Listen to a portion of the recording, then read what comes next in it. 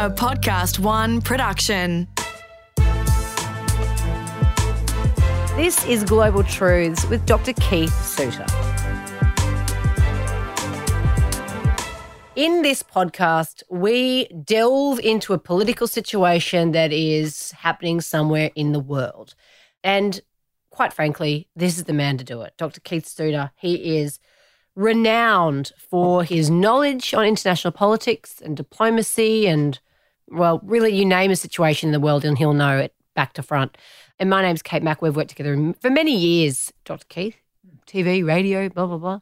Anyway, so I asked the questions that you're probably thinking because I know a little bit about this subject matters, but not a lot. So I sometimes need him to explain it to me a little bit more.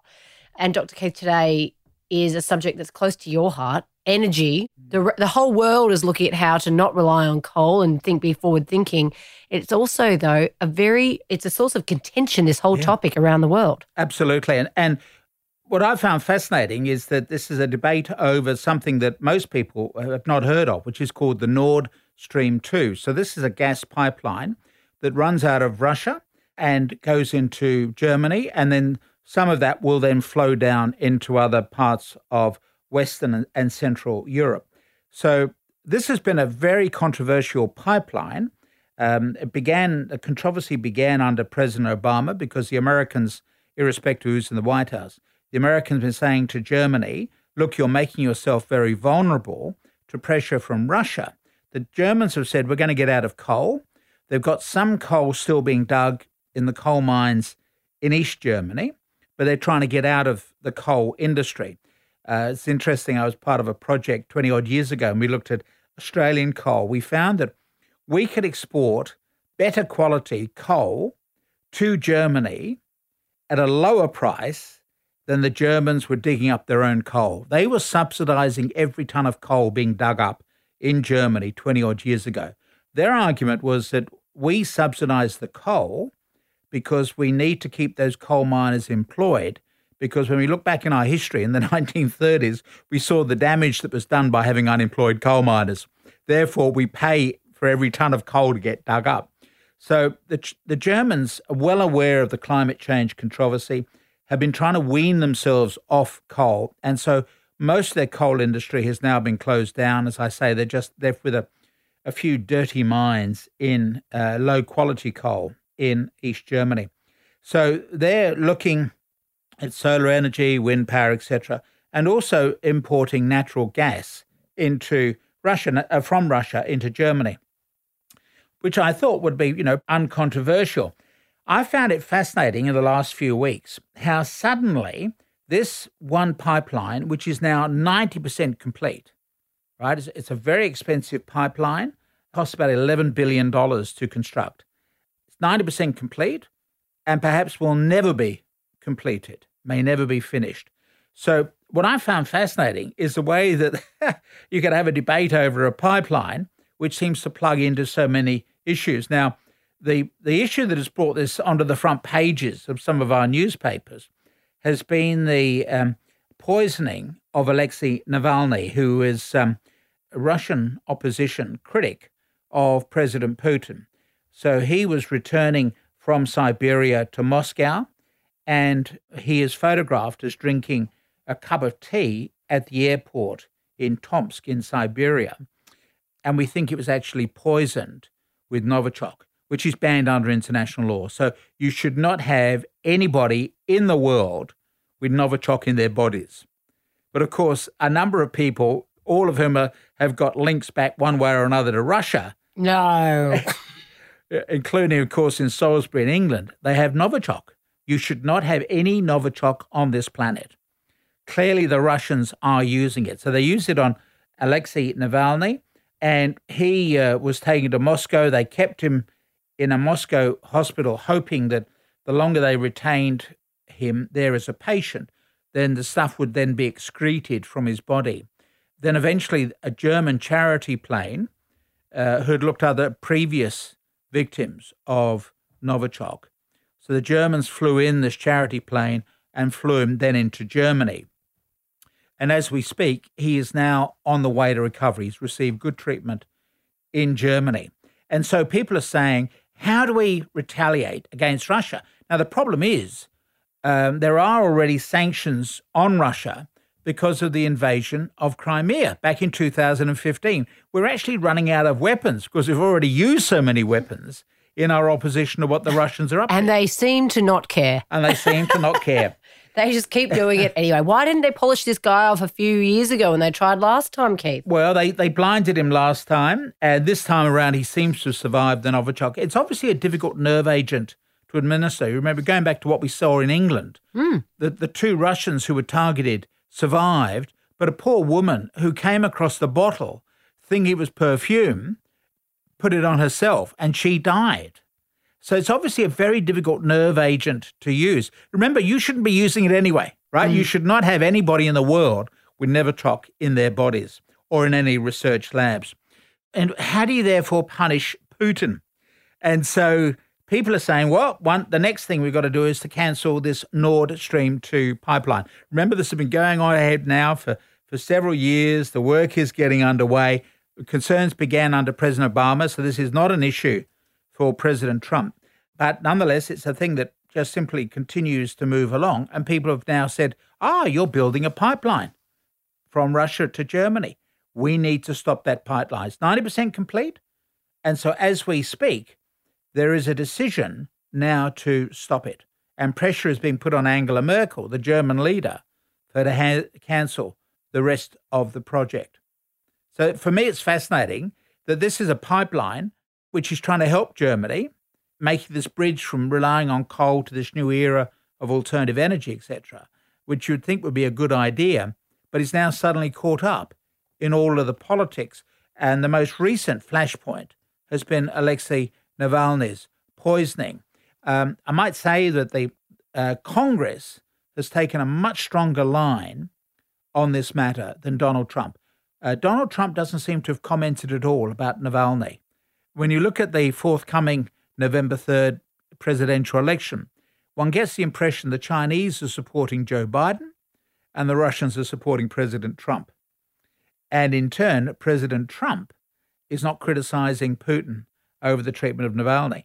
The problem for Trump is that there are a lot of people in Congress who are taking a very strong line against Putin on this matter.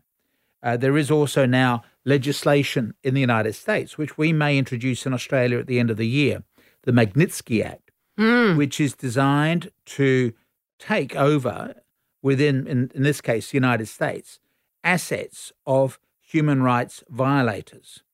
So if Putin has got any assets in the United States or any of the people around him, they could then be confiscated. And that whole story, the Magnitsky story, is fascinating. Absolutely. But just in a nutshell, just break down essentially what it's about. So we could do a whole episode on that. We could indeed. And I think when Australia goes ahead with the legislation, the International Commission of Jurists, of which I'm the New South Wales chair, we are supporting the Australian government on this issue because obviously we could use it against Chinese over Xinjiang, right? That's another example of human rights violations.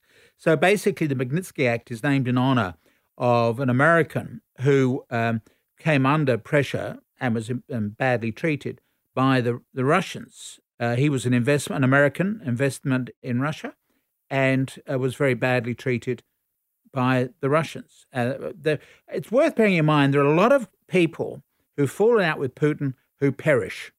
Some go in Moscow, others go on their own home soil, such as the United Kingdom. And so this legislation was pushed through the United States Congress as a way of punishing, in this instance, Russia, but in fact it might have wider geographical areas of application.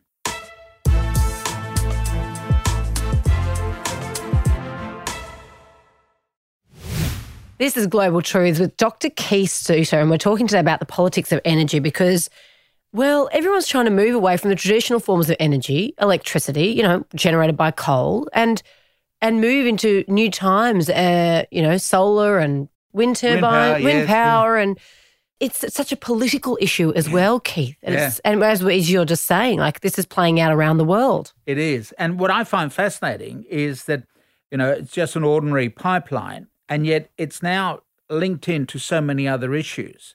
So it's interesting to note that President Trump is withdrawing troops from Germany. So they've got 30,000 troops there, and they're taking out 12,000. They've been there since World War II, and they're actually there under a treaty from World War II.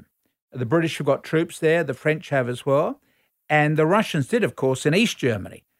And the Russians took their troops out as part of a quid pro quo. When the wall came down, President Gorbachev withdrew his occupying forces on the understanding that NATO wouldn't move east. George Bush Sr., who negotiated that with Gorbachev, honoured that agreement.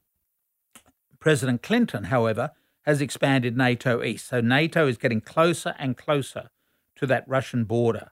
So that's a separate story we need to look at some point, which is the paranoia that the Russians feel that they're being encircled. So part of the contingent from World War II was that the Americans had an occupying force. Remember the slogan about NATO, the purpose of NATO was to keep the Americans in, the Russians out, and the Germans down. So in other words, you kept the Americans in Western Europe, you kept the Russians out of Western Europe, and you kept control of the Germans because you just can't trust the Germans. And so you had occupying forces from those victorious countries. So Russia in the east, and then in West Germany, as it then was, you had the British, the French, and the Americans.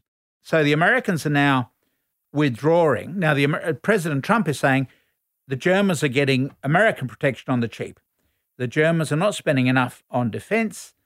Ironically, by pulling the troops out, he's actually weakening NATO. But his excuse is, I've got to find a way of honoring the Congress decision to punish the Russians over Navalny. We're doing that partly by opposing the construction of this pipeline, Nord Stream 2, but I'm going to do it as well by withdrawing American troops. If you're President Putin at the moment, you'll be very happy because it just shows how divided the Western nations are in what they should do. So the Germans are divided, right? The Germans have got sanctions against the Russians because of the invasion of Crimea, and at the same time, they're a good customer. And energy is a major part of the Russian export industry. There's not too much else that Russia can sell to the rest of the world. Energy is important. So it's a mixed signal from the Germans.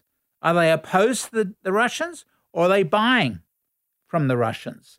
Are the Americans going to be within Europe, or are they going to pull out? So in a sense, all of this is sending very unclear signals to Putin. And Putin can say, well, clearly Europe is divided, which is good. Because if you feel under threat, which is what Putin does, Russia has this deep-seated fear of invasion. With good reason. You look back in Russian history, they have been invaded. You know, Napoleon and Hitler. My grandfather was part of the British invasion force, which everybody has forgotten about, when Churchill sent in British troops to help to put down the Russian Revolution. We failed at that one. So if you are paranoid and you're Russian, you've got every right to be paranoid. Sometimes paranoid people do have enemies. And so Putin is looking out on his Western front and is seeing the disarray within the West. He would like the Nord Stream 2 project to go ahead. He wants to be able to sell the natural gas to Germany, but he is well aware of the risks that are occurring to him over this. Now, I might also say that the West Europeans are angry over the way in which the Americans are using their legislation to interfere in Europe's affairs, because blocking the production of the pipeline, remember it's 90% complete, the pipeline requires American companies to work. And the Americans have said, don't you work on that project. Cancel all of your contracts. So the West Europeans are saying, how can we rely on the Americans when they tell their own producers not to work with people in Eastern Europe? Remember, we've already had a confrontation between Western Europe and the United States over the American withdrawal from the Iran nuclear deal. This was negotiated by President Obama. It was between the big five of the UN Security Council, United States, Russia, China, Britain, and France, plus Germany.